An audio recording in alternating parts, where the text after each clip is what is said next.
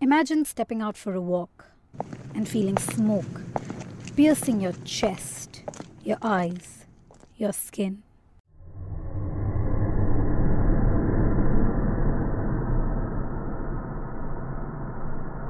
Pollution impacts us in more ways than one.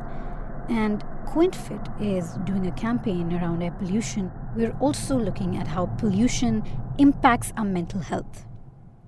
For that, I'm here, I'm Divyani Ratanpal. Let's begin.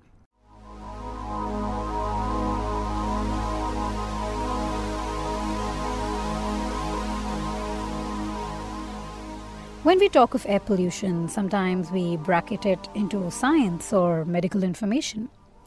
Seldom do we connect it to the emotional, the mental. But as I found out in my conversations with these people, I learned that toxic air impacts not just our body, but also our minds and our soul.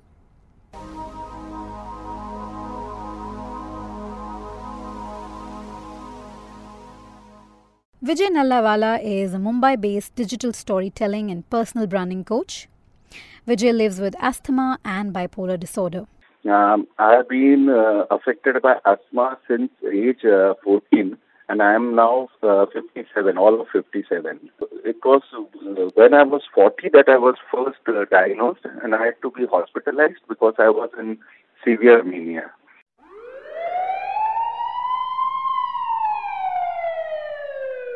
Vijay says air pollution has impacted him in two ways. The immediate threat that I face is not severe asthma attacks as in the past, but more of wheezing problems or chest congestion. In the initial years, pollution wasn't a big threat, to be honest, when in my growing up days. But after we shifted to Mumbai 3 decades ago, the problem has, been directly affecting me. One thing is, there is a psychological dampening effect when I see all grey and a pall of gloom around me. To begin the morning, seeing that around you does sort of impact my mood, In the summer, it isn't that noticeable. The bigger the problem I face is in the winter span, say between November and March. Even though Vijay had been suffering from bipolar disorder in his teens, it took 26 years for it to be diagnosed and for Vijay to seek help. The onset was as early as at the age of 14. But at that time, we were living in a small village called Vasai near Bombay. So at that time, it had hardly any medical facility or any professionals to handle something as serious as bipolar disorder. Until I hit mania and bipolar disorder was first diagnosed. The fact that Vijay's asthma gets exacerbated in the winters in the form of wheezing and whatnot does contribute to his mood change in the winters. Because of my asthma, I don't know how that affects my mental health, because I'm already struggling with one illness.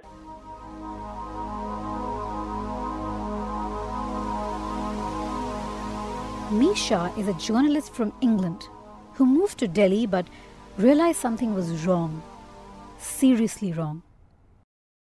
I lived in Delhi for 4 years when I first came to India, and the pollution levels really affected my health. My body was not used to that degree of fine pollution. Living in Delhi had not just been a physically draining experience for Misha, it had severely affected her mental health too.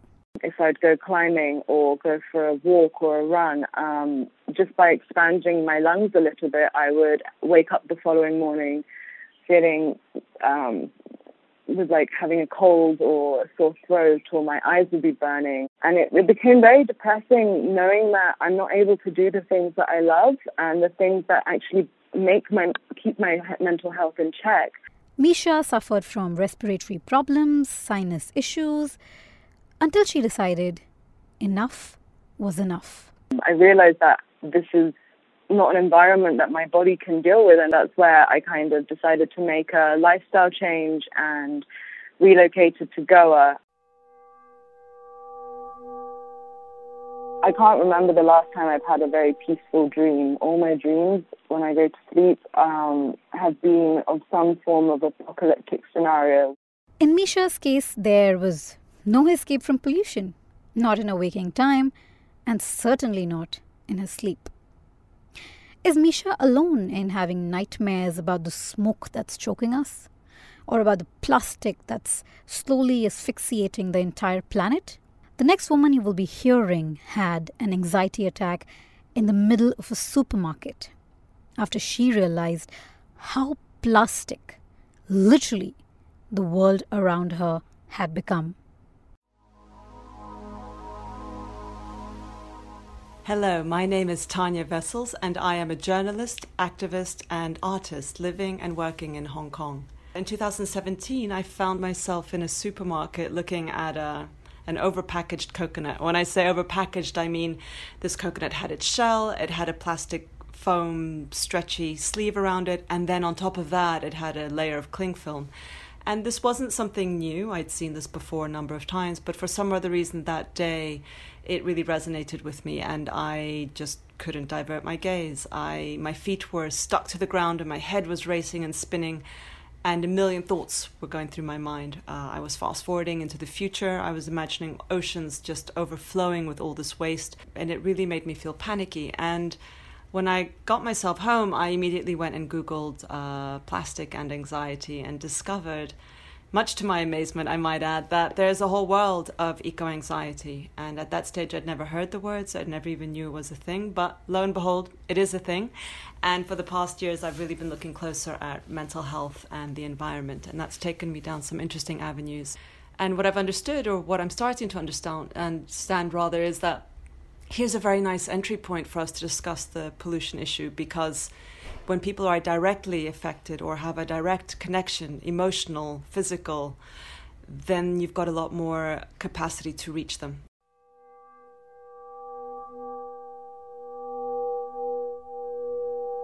Hong Kong is not the only city with polluted air though. Last year, a UN report found 14 of the world's 15 most polluted cities to be Indian. More and more studies are saying that living in air-polluted areas is directly linked to mental health issues. In the case of Abhishek Rai, he already was going through a lot of stress and depression because of the failure of his startup. And it was only getting further aggravated because of living in a polluted city. I went through a very rough patch where I had to nearly shut down my last business because I wanted to build a startup. It could not happen. I failed, and then I came back to doing what I know best, which is producing good content. But when you live in a place like Delhi, when things are so polluted, things are ugly, it only adds up to your pessimism. You can't go to a place and just reflect on something.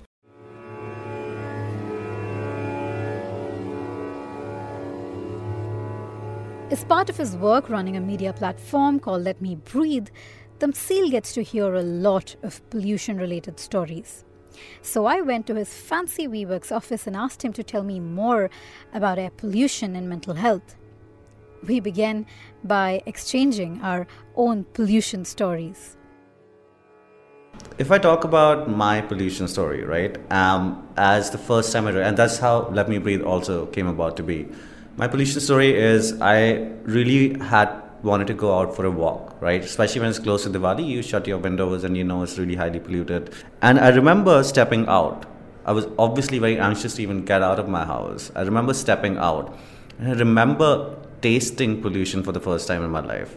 Right then I walked around. I was like, no, I'm going to push it. I wore a mask and I walked around. I traveled because I really can't stay inside the house, right? And you can't do fitness. You can't run. You're not advised to work out.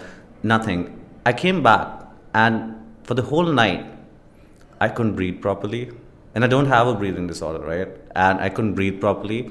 I could actually feel that there's something stuck in my chest and that aftertaste was really bad. And I had this pathetic headache, which you don't usually feel. This is way back in my career. I used to come to Gurugram actually to work, and I used to take a tuk-tuk from the metro, and I was just so helpless, and my hair would be a mess, and I was breathing all that pathetic smoke, and all the dust was going inside my nostrils. And I remember coming to office at 10:30 a.m., and it took me an hour to recuperate.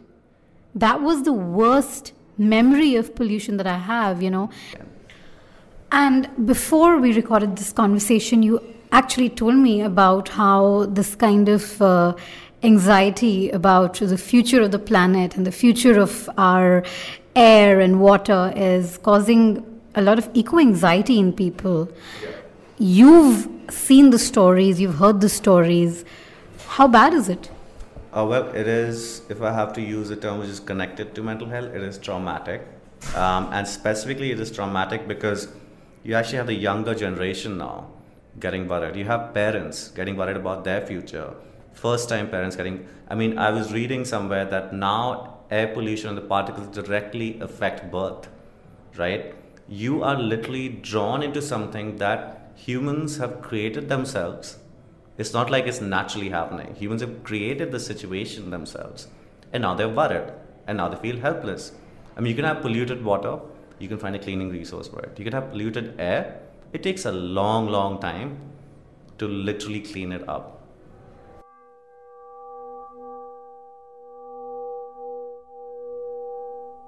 Dr. Divya, who is interested in the field of ecopsychology, says that even though the link between mental illness and pollution is not firmly established, pollution does impact the quality of life.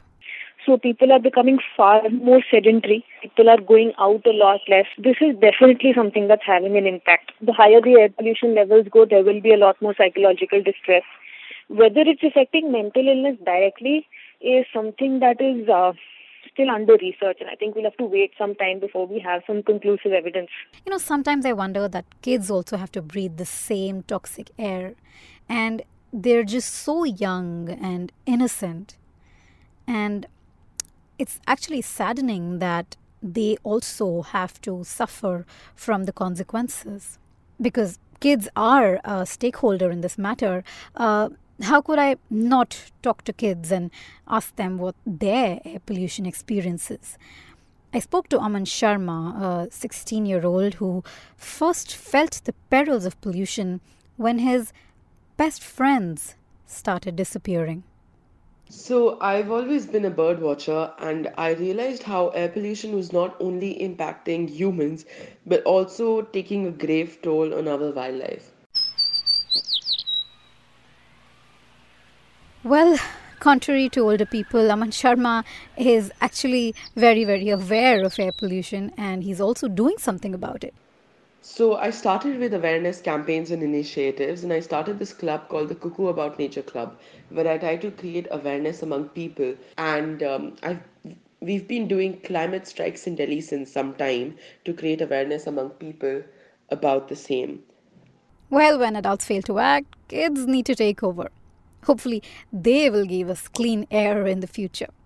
Oh, well, talking of clean air, guys, I actually hate ending on a note of despair. So, I'm going to leave you with some good imagery. Imagine living in a city where you get to breathe clean air.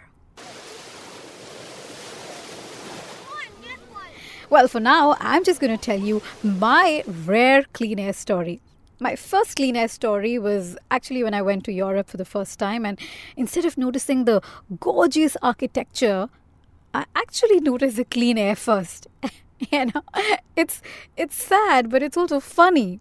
Well, hopefully we won't have such few clean air stories. Hopefully we will have better air that fills our lungs and hearts with joy. I also hope that we can quickly say bye to toxic air that fills us with anxiety and despair. But for that, guys, we've got to act.